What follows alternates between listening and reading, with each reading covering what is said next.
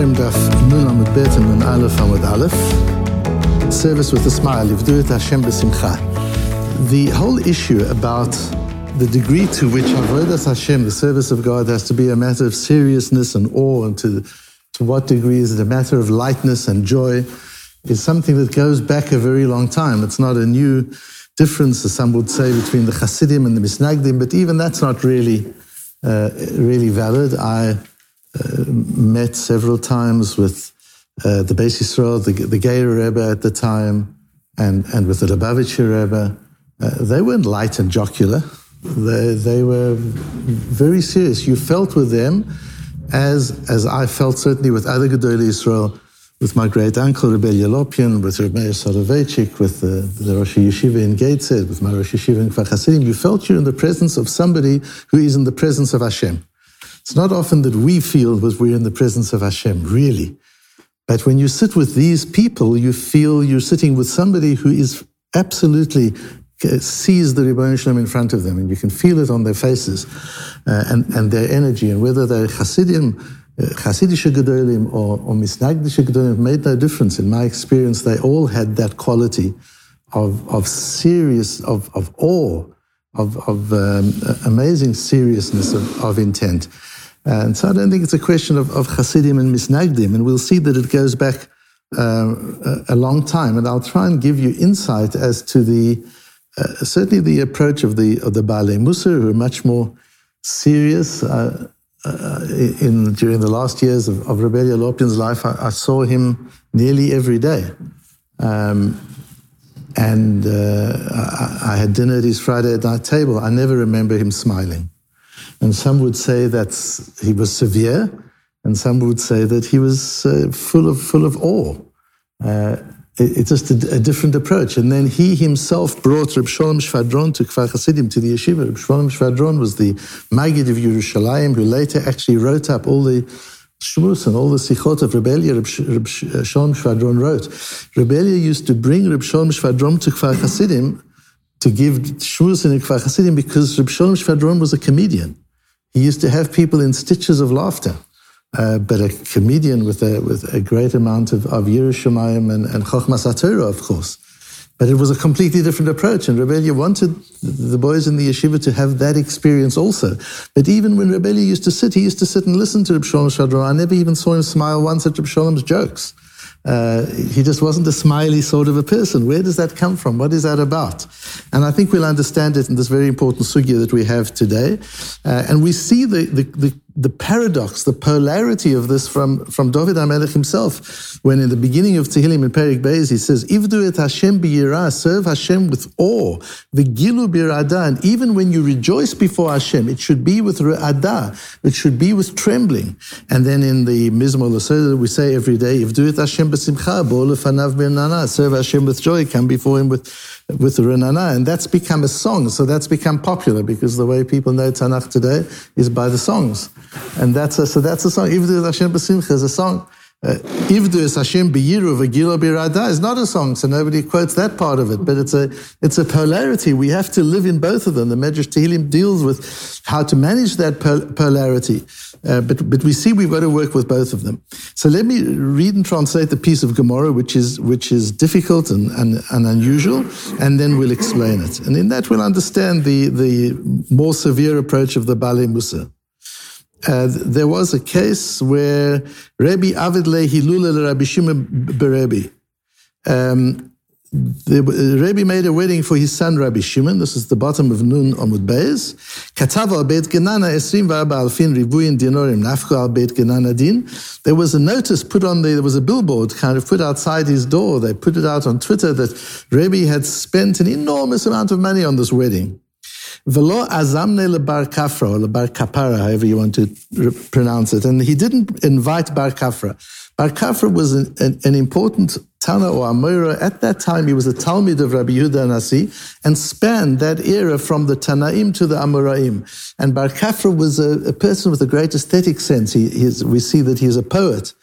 He appreciated the beauty of Greek script, and he talks about why it is that the Torah could be written in Greek script because it is so beautiful. So Bar Kafra, a very original, interesting person. And he then sent out a different tweet. If Rebbe, who's disobeyed Hashem's will by not inviting me to his wedding, gets such benefit because he's such a multi-billionaire, you can just learn from that how people who do the right thing are going to get rewarded. Rebbe, who's done the wrong thing, one can imagine these tweets going backwards and forwards. Azamne, so then Rebbe invited him. Then he sent out another tweet. He said, if somebody does the right thing in this world, like Rebbe has just done, he's invited me. How much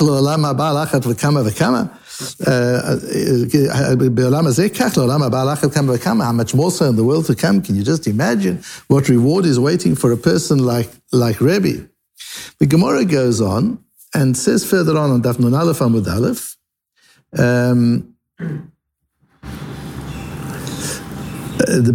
Ben Elasseh Chatne de Rebbe Have. Ben Elasseh was the son-in-law of Rebbe. Vashir Gadol Have was also very wealthy. Azamne lebehilula de Rabbi Shimon beRebbe, and he invited him to the wedding of Rabbi Shimon, the son of Rebbe. Omar le Bar Kafra le Rebbe. So Bar Kafra asks Rebbe a question. To'eva kol in the posuk, and here I've quoted the psukim on the sheet on the second page. There are 3 psukim from Acharemot. The one is homosexuality is forbidden. It's a to'eva, it's an abomination. And then in the next pasuk, bestiality is forbidden, and it's called tevelhu. That's called tevel. That's a confusion and mixing. And then incest is forbidden, pasuk Yud Zayin, and that's called zima. So 3 different terms are used to describe these forbidden sexual relationships. And Bar Kafra questions Rebbe what the meaning of each is. And Rebbe can't really answer it to Bar Kafra's satisfaction. And then he says, Pashe Atza, you tell me. And he says, there's a bit of backwards and forwards between them. And eventually he says, Hachi Omar Rachmana to'eva to'e ataba. To'eva comes from 3 Hebrew words. You are making a mistake with her. That's the case of to'eva, although it's talking about male homosexuality. After another glass of wine, he says, and what about the word tevel in Pasuk Chaf Gimel? In the case of incest, why does it say the word tevel? Answers Bar Kafra. Again, Rebbe tries. Bar Kafra is not happy with the answer. Eventually he says, what tevel means, hu tavlin yesh bo? Is there some spice in this relationship that makes you want it? Then they go a little further, and he says to, what about zima, the word zima that appears in the case of incest? And he answers that one, zumahi. Zima comes from the zumahi. What is this one? What is this one to you? What a strange Gemara. And is there any connection between Bar Kafra being invited to the wedding and not being invited to the wedding and so on? So let's go through and understand, and then we'll understand the connection between these words and Bar Kafra's approach. So what we have here, firstly, is on the question of not inviting him. There are 2 different girsot in the Gemara, and that's why I've put the Vav in brackets where I quote the Gemara on the first page of the source sheet. The Vav is in brackets because if the Vav is there or not really depends on whether that's the start of a new story or that's part of the tweet. So the one view is that that's part of the tweet. The tweet was he spent all this millions of dollars on this wedding and didn't invite Bar Kafra. That was the tweet. V'lo yazamne Bar Kafra. The other girsa which Rashi has is lo azamne, a new thing. If the tweet went out, he spent so much money on this wedding, lo azamne, and he didn't invite Bar Kafra as a separate thing. Why didn't he not invite Bar Kafra? The Shita Mukubetza says 2 reasons. Either because he was too lightheaded, he was a joker. He didn't want a comedian at the wedding. He wanted the wedding to be serious. And the other one, he just forgot. It slipped his mind. And we see that Rashi says, "Umityarei shema yaseh shum davar sheyischok." He was concerned that Bar Kafra would come to the wedding and start telling jokes and making light at the wedding. Have you ever seen a wedding where they make light? Well, that's what he was worried about, that they would make light at the wedding. I wonder what he would have said about some of the bands that we have at the weddings nowadays, and the songs that they play, and the volume of the music. That wasn't Rebbe's scene. So then Bar Kafra sends out this tweet, and And Rashi explains, he starts off criticizing Rebbe and then he compliments Rebbe.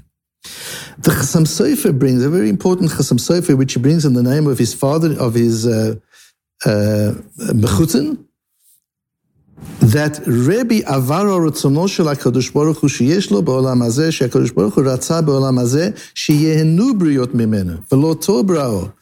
That Bar Kafra's view was that Rebbe was doing wrong, because Rebbe's severe approach is against the whole idea that Hashem wants us to have pleasure in this world. He wants there to be fun and playfulness in the world as well. And even at the wedding of his son, he didn't want proper simcha. And Bar Kafra thought that was wrong. So he's doing an avera. Once he invited Bar Kafra relaxed, he thought, I'll make him laugh. I will find a way to introduce happiness and joy into this otherwise serious simcha, which is in fact what happens. The Gemara goes on to say, Rebbe was very serious also because whenever he smiled, there was trouble in the world. There was a recession, there was a war, things went wrong when Rebbe smiled. And he says to Bar Kafra, I know that you'll be tempted to make me laugh at the wedding. I will pay you a fortune of money if you don't make me laugh. I'm inviting you to the wedding, but no laughter. The Shita Mukubetzet explains why that. This is a very important hint in the Shita Mukubetzet that will give us an understanding of the severe approach. Because whenever he laughs, there was trouble in the world, because he was in a serious position. This is just after the destruction of the Second Temple. Rabbi Yehuda Anossi lives around the year 200. This is soon after the destruction, 20 years after the destruction of the Temple. Of course he has a seriousness. This isn't a time to be lightheaded. ומתוך שהיה עשיר גדול, היה נראה כשהיה צוחק, כאילו איננו חושש ואיננו מסתער על הדבר. A difficult thing, the Shita Mukubetzet in the name of the Maritz Gaius. The Maritz Gaius is from Rashi's time. He's one of the early Rishonim who bridges the period of the Gaonim and the Rishonim. A very important figure, the Maritz Gaius, although we don't have a fortune of his writing. And he brings in the name of the Maritz Gaius, because he was so wealthy, if he laughed, it would look like he's not worried about what's happening in the world, about the Churban Beis HaMikdash. What's wealth got to do with it? It should just say, it isn't bad. He believes we shouldn't be laughing. And that's actually brought in halacha, that at a meal, when we're partying, we should be careful how much laughter there is because of Churban Beis HaMikdash. And we're all very careful to put a place on our houses where there's a zecher l'churban. But the real zecher l'churban is in our emotions and how we feel. And that we're not so careful about. And the halacha is you've got to be careful to just underplay the lightheadedness a little bit. But Rebbe took that to an extreme. But what is the Maritz Gaius' idea of, because he was wealthy, why is that so important? And we see that in a Rashi in Sukkah, back in Sukkah that we learned a while ago. They tried to cheer Rebbe up because he was always worried. As wealthy as he was always serious, always worried about the tzarot of Yisrael, the difficulties of Yisrael, and he was an ill person. He had his own tzarot. On the other hand, Bar Kafra, says the Marshal, held that still there's a mitzvah to make people happy, and that's what's important. Again, we see this polarity. Should we make them happy or shouldn't we make them happy? So what is that really all about, and why? If we go back to the Gemara in Ksubas Daf Kuftala that I've quoted at the bottom of the source sheet, we have the case where, and you remember, we've learned this Gemara a few times, where Rebbe was dying and his maid went upstairs and she davened, and then she saw it wasn't good for Rebbe to live any longer. And we had only a few weeks ago the din we learned from here that there are times, according to the Ran, where you can be mispalel, you can actually daven that somebody should have an easy and quick death and not suffer too much. And it was Bar Kafra who was asked to go and check on how Rebbe was doing. And Bar Kafra came back and passed the information without actually saying it, that Rebbe had passed away.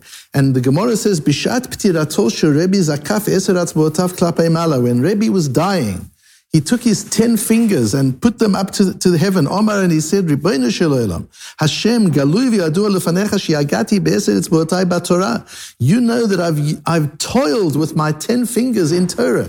I've physically toiled in Torah, not only mentally, I've physically toiled in Torah. V'lo ne'eneti afilu be'etzba ktana. And I've had no pleasure from this world, even with my little finger. Rashi says, as much labor as you would be paid for doing something with your little finger.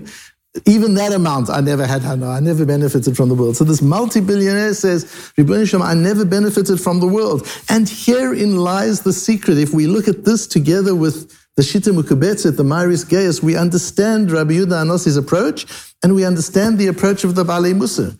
Of course, Rebbe knows what Bar Kafra knows, that there's benefit to cheer people up and to uplift people. And there's a Gemara in Sukkah that in Tainis, I think it is, there's a Gemara that talks about the fact somebody came to Olam Haba and they asked, what did you see there? And he said, all sorts of strange things. People you would expect would be up front or at the back. People at the back are up front. And the Badchonim, the comedians, are the most important of all because they cheer people up. So Rebbe knew that. That wasn't the issue. What could Rebbe's issue have been? So if you understand Rebbe's philosophy, Rebbe was worried with all the wealth and comfort that he had, that he would use it shelo l'shem shamayim, that he would use it not for Hashem, not in the service of Hashem. So he just made sure that he had no benefit from the world whatever. So now if you understand that and you take the Maritz Geis and the Shita Mukubetzet where it says it's because he was wealthy, that if he smiled it would look as if he didn't worry about the Beis HaMikdash. What's that got to do with it? What Rabbi Yehuda HaNosi is worried about is what is the source of my laughter? Yes, you're supposed to be happy and laugh, but you're supposed to be happy. It's Ivduet Hashem b'simcha. That joy should come from Avodas Hashem. That joy should come from an inner place of commitment to the Ribono shel olam. Says Rebbe, I'm so wealthy, who knows where my joy is coming from? Can I really be sure that my joy is coming from Avodas Hashem and not from my Cadillac? That my joy is coming from Avodas Hashem and not from the yacht in which I sail around the world when I have to? Can I be sure where my joy is coming from? Chas v'sholem, it shouldn't be l'shem shamayim. Bar Kafra, you can laugh as much as you want because you're not wealthy. That you make a living by making people laugh. I'm wealthy. I can't afford to laugh. I can't afford to be joyous because chas v'sholem, there's a possibility that my joy is not l'shem shamayim, that my joy is coming from an inner place that is not l'shem shamayim. And that's something that Rebbe wants to avoid. And there you have the whole approach of the Balei Mussar. The Balei Mussar, not only the Balei Mussar, Reb Simcha Bunim of Pshischa had exactly the same approach, always worried, what's the original source of the emotion? It's all very well to have an emotion, but where's it coming from? That's what's important. And to just focus on the emotion without focusing on the inner source from which the emotion comes, the Balei Mussar were always concerned about that. And that we see as the Makor, we see that with Rabbi Yehuda HaNosi. Yes, to have joy is fine, but when you're a wealthy person, as the Shita Mukubetzet says, then you've got to be worried. Is your joy coming from? Where is it coming? You're sitting on Shabbos and you're having a l'chaim and you're feeling, Kedushas Shabbos, it feels so wonderful. What feels wonderful? Shabbos or the Scotch? Are you sure it's Shabbos? So if you're not a Baal Mussar, then it doesn't make a difference. I'm feeling happy at Shabbos, everybody's happy, it's good, everything's fine and good. But if you're a Baal Mussar, you want to know where the joy is coming from. Is it really coming from Shabbos? Is it really coming? You're having a siyum at the end. We come to the end of a Masechta, we have a siyum, we have a l'chaim. Are we rejoicing with the simcha, with Simchas Torah? We finish the Torah, we have a few l'chaims. Where's the simcha coming from? What's the source? The Balei Mussar were always worried to be sure that the source and the origin of the simcha is from a place of kedusha, from a place of holiness and sanctity. The other approach is, the lighter approach is, it's important to be happy. If you have to use some artificial means to get to the happiness and then bring it into Kedusha, that's okay. But the Balei Mussar, based on Rabbi Yehuda HaNosi, is if there's a chance that it's an external thing, such as Rabbi Yehuda HaNosi's own wealth, that is causing the joy and the happiness, rather don't even show the joy, don't even feel the joy and happiness. Rather gilu bira'odo, ivduas Hashem b'yiro, rather serve Hashem then with yiro and with ra'odo, than with the simcha, which you're allowed to do. Not only are you allowed simcha, you should have simcha, provided you're sure that the simcha is sourced in Kedusha and not in something other than Kedusha. And now we can link this to the continuation of the dialogue between Bar Kafra and Rebbe in a way that I haven't seen any Meforshim do successfully. What is the connection and why? But we get insight into that now. Because according to Rebbe, the word to'eva, don't have homosexual relationships. It's an abomination. That's a word of anger, of warning, of real musar. Don't do that. It's something terrible. And v'chol be'emah lo titen shochvatcha l'tam ava. Don't have any bestiality experiences. It's tevel. It's a confusion. It's a mix-up. It's wrong. It's really bad. And don't have incestuous relationship. It's zimo. It's disgusting. And so Rebbe sees these words as severe warnings against improper sexual conduct. And Bar Kafra sees it as differently. Bar Kafra says, what does the word to'eva mean? It comes from these three Hebrew words, to'eh, ata, ba. You're making an error.